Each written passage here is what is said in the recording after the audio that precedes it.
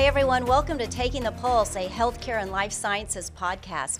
I'm Heather Hoops Matthews, here in the studio with Nexen Pruitt healthcare attorney Dara Coleman. Dara, good to be with you. It's great to see you, Heather.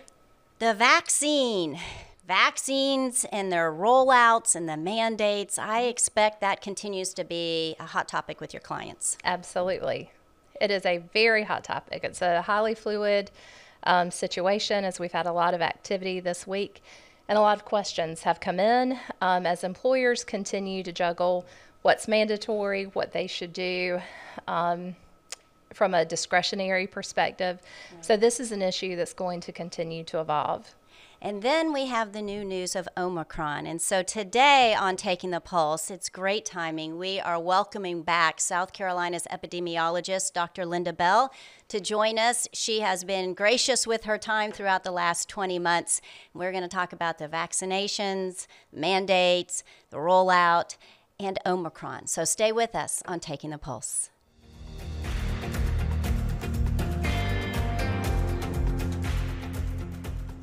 Welcome back, everyone. Joining us today on Taking the Pulse is an expert in all things regarding the pandemic. We are blessed to welcome back Dr. Linda Bell, South Carolina's epidemiologist for the South Carolina Department of Health and Environmental Control here in our state.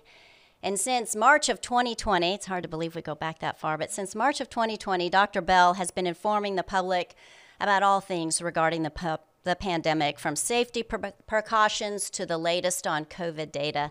Dr. Bell, thank you so much for joining us. Again, I think this is the fourth time. Well, thank you for inviting me back, and thank you for your efforts to help get questions answered. Well, thank you. And let's start with a question, and that is, can you just provide for us an update on South Carolina's progress on getting people vaccinated for those ages 12 and older? How are we faring? Well, sure. We're making progress. Our progress is slow, but at this time, there are approximately 63% of those in South Carolina who are over the age of 12 have had one dose, and about 55% of South Carolinians over the age of 12 have completed the recommended vaccination regimen for the dose that they received. So we're actually comparatively low when we look at other states. South Carolina is probably in the bottom half of statewide coverage. I hate to hear that. I know that's surprising. Are we at least trending in the right direction? We're trending. We continue to make progress, but that progress is slow, unfortunately. And when we are in this awful race against this virus that is doing so much harm, much more rapid vaccine uptake would put us in a much better position, would get far more people protected, and would help our communities recover more quickly. So yes, we're making progress, but we need to continue to encourage people to get vaccinated, hope to help people understand that we still have so much within our power to change the course of what's going on. And the sooner that we work to get ahead of this virus, the much better we'll all be in terms of the prevention of hospitalizations, absenteeism, and just the recovery of what we want to see in our communities as we move into the holidays. We are, I've been asked a recent question, how are we in terms of being well protected before Christmas? Well, if you haven't started your vaccination schedule yet, and it takes, if you have a 2-dose series, between 3 or 4 weeks to complete, and then 2 weeks after that to be considered fully protected, we're sort of running out of time to get that full protection in the holidays for people who haven't started yet. Right. Well, Dr. Bell, in early November, the CDC approved the recommendation for the pediatric vaccine for children aged 5 to 12 years old. How are we doing with this age demographic, children 5 to 12 years old? Sure, that's also going slow. In that age, that newly approved age group, we have only about 7.4% of children between the ages of 5 and 11 who have received one dose. And of course, few of them have had time to even get a second dose yet.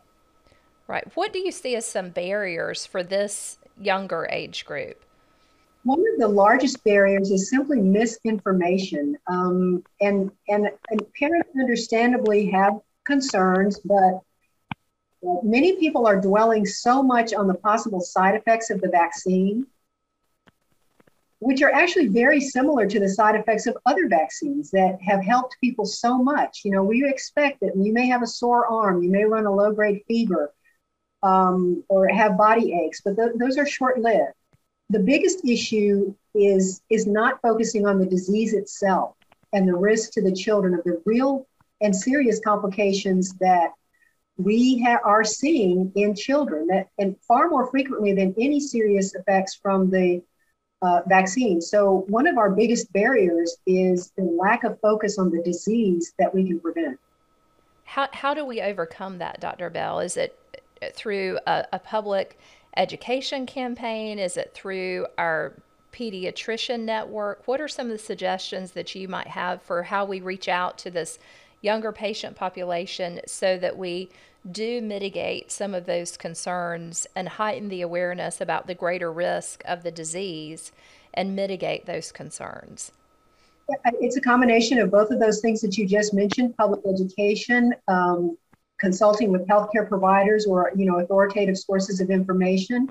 I would say also avoiding social medias, or avoiding sources that are not credible. You know, when people are posting things, you sort of need to look at people's credentials if they're speaking to an issue. And again, I know that people are really monitoring case counts and things like that, but I think there's an invisible aspect of the proportion of people who are hospitalized, or the proportion of people who do not have serious enough illness to be hospitalized, but who have a really rough course of long COVID and you know, things like this that are, to me, sometimes seemingly invisible, the impact that the disease itself is having. So I think a continued public education. And one more thing that I'll add is to let's consider COVID for what it is: a vaccine preventable disease, like so many other vaccine preventable diseases that we have been so successful in preventing. And if we could just think of it in that context, that we have the ability to prevent so much of this morbidity and mortality from this disease. I want to remind people that we have over 14,000 confirmed and probable deaths in South Carolina in just 20 months. And if you look at a single condition that has done that much devastation, I hope that we can pay much more attention to the vaccines and what we can do to slow this down and stop these complications. I agree with you. You know, so many people that we know and love just differ on this. And I do hope that they listen. But now we're talking about boosters. So let me see if I can get this right. So Americans over 18 are eligible for a booster 6 months after receiving either Pfizer or Moderna, 2 months after Johnson & Johnson vaccine. And just this week, Pfizer and BioNTech announced plans to ask the FDA to approve its booster shot for 16 and 17-year-olds, so dialing down a couple of years. How do you think, Dr. Bell, this authorization, if granted, you know, will impact our vaccination rate? I hope you don't say slow again. We've heard slow twice, but I suspect that's the case.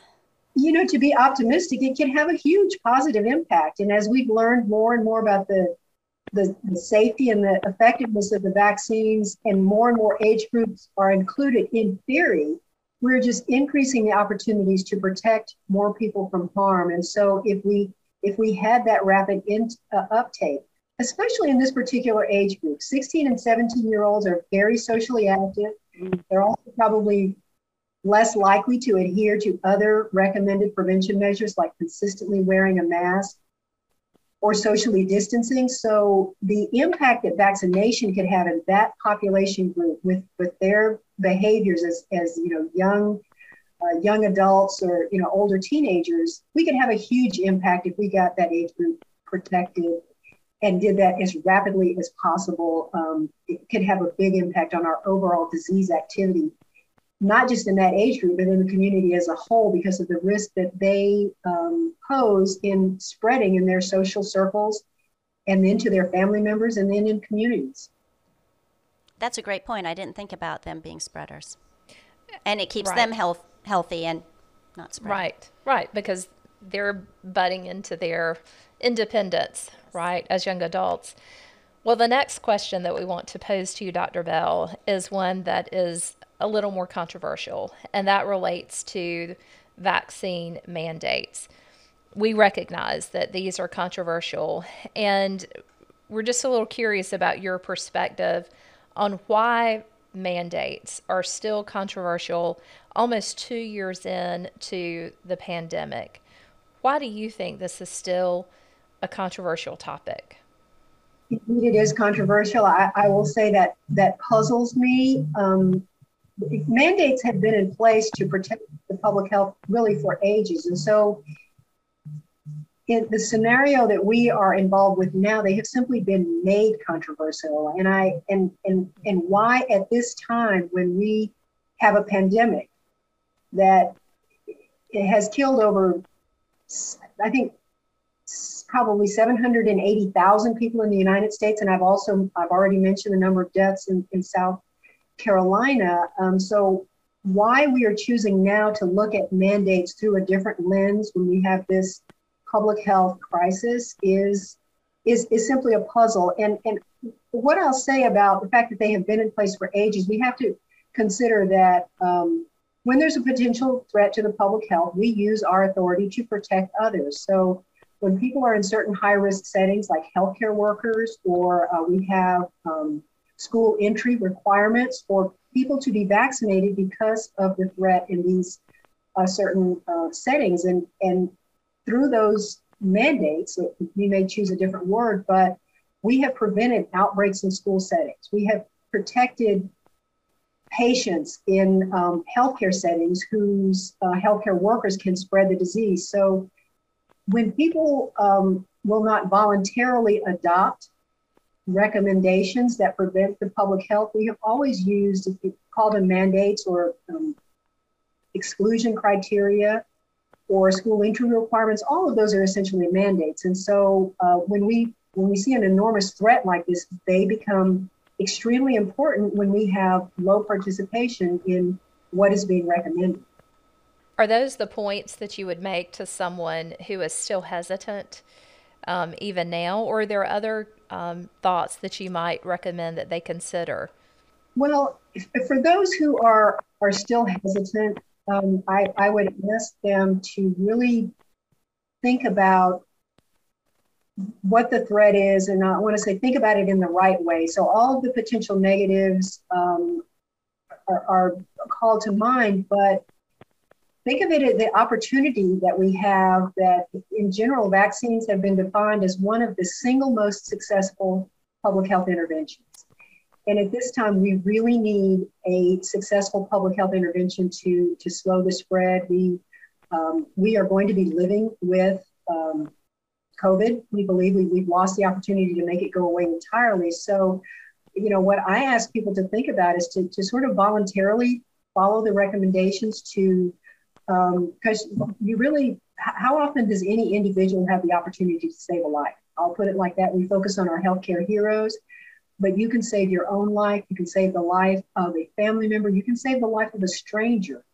And if you had that power, would you not take advantage of that? So I ask people to think of it in that way, the opportunity to adopt evidence-based measures that have helped us through time in making other vaccine preventable diseases really minimal threats. And we have this extraordinary threat at this time. And I'm really asking people to consider the power that we each have to change the course in our communities. That's a really positive way to look at it, I think. And powerful. Yes. Omicron, the next variant that has now hit the news and is, here in the United States. How effective, if we know, are our current vaccines against this variant?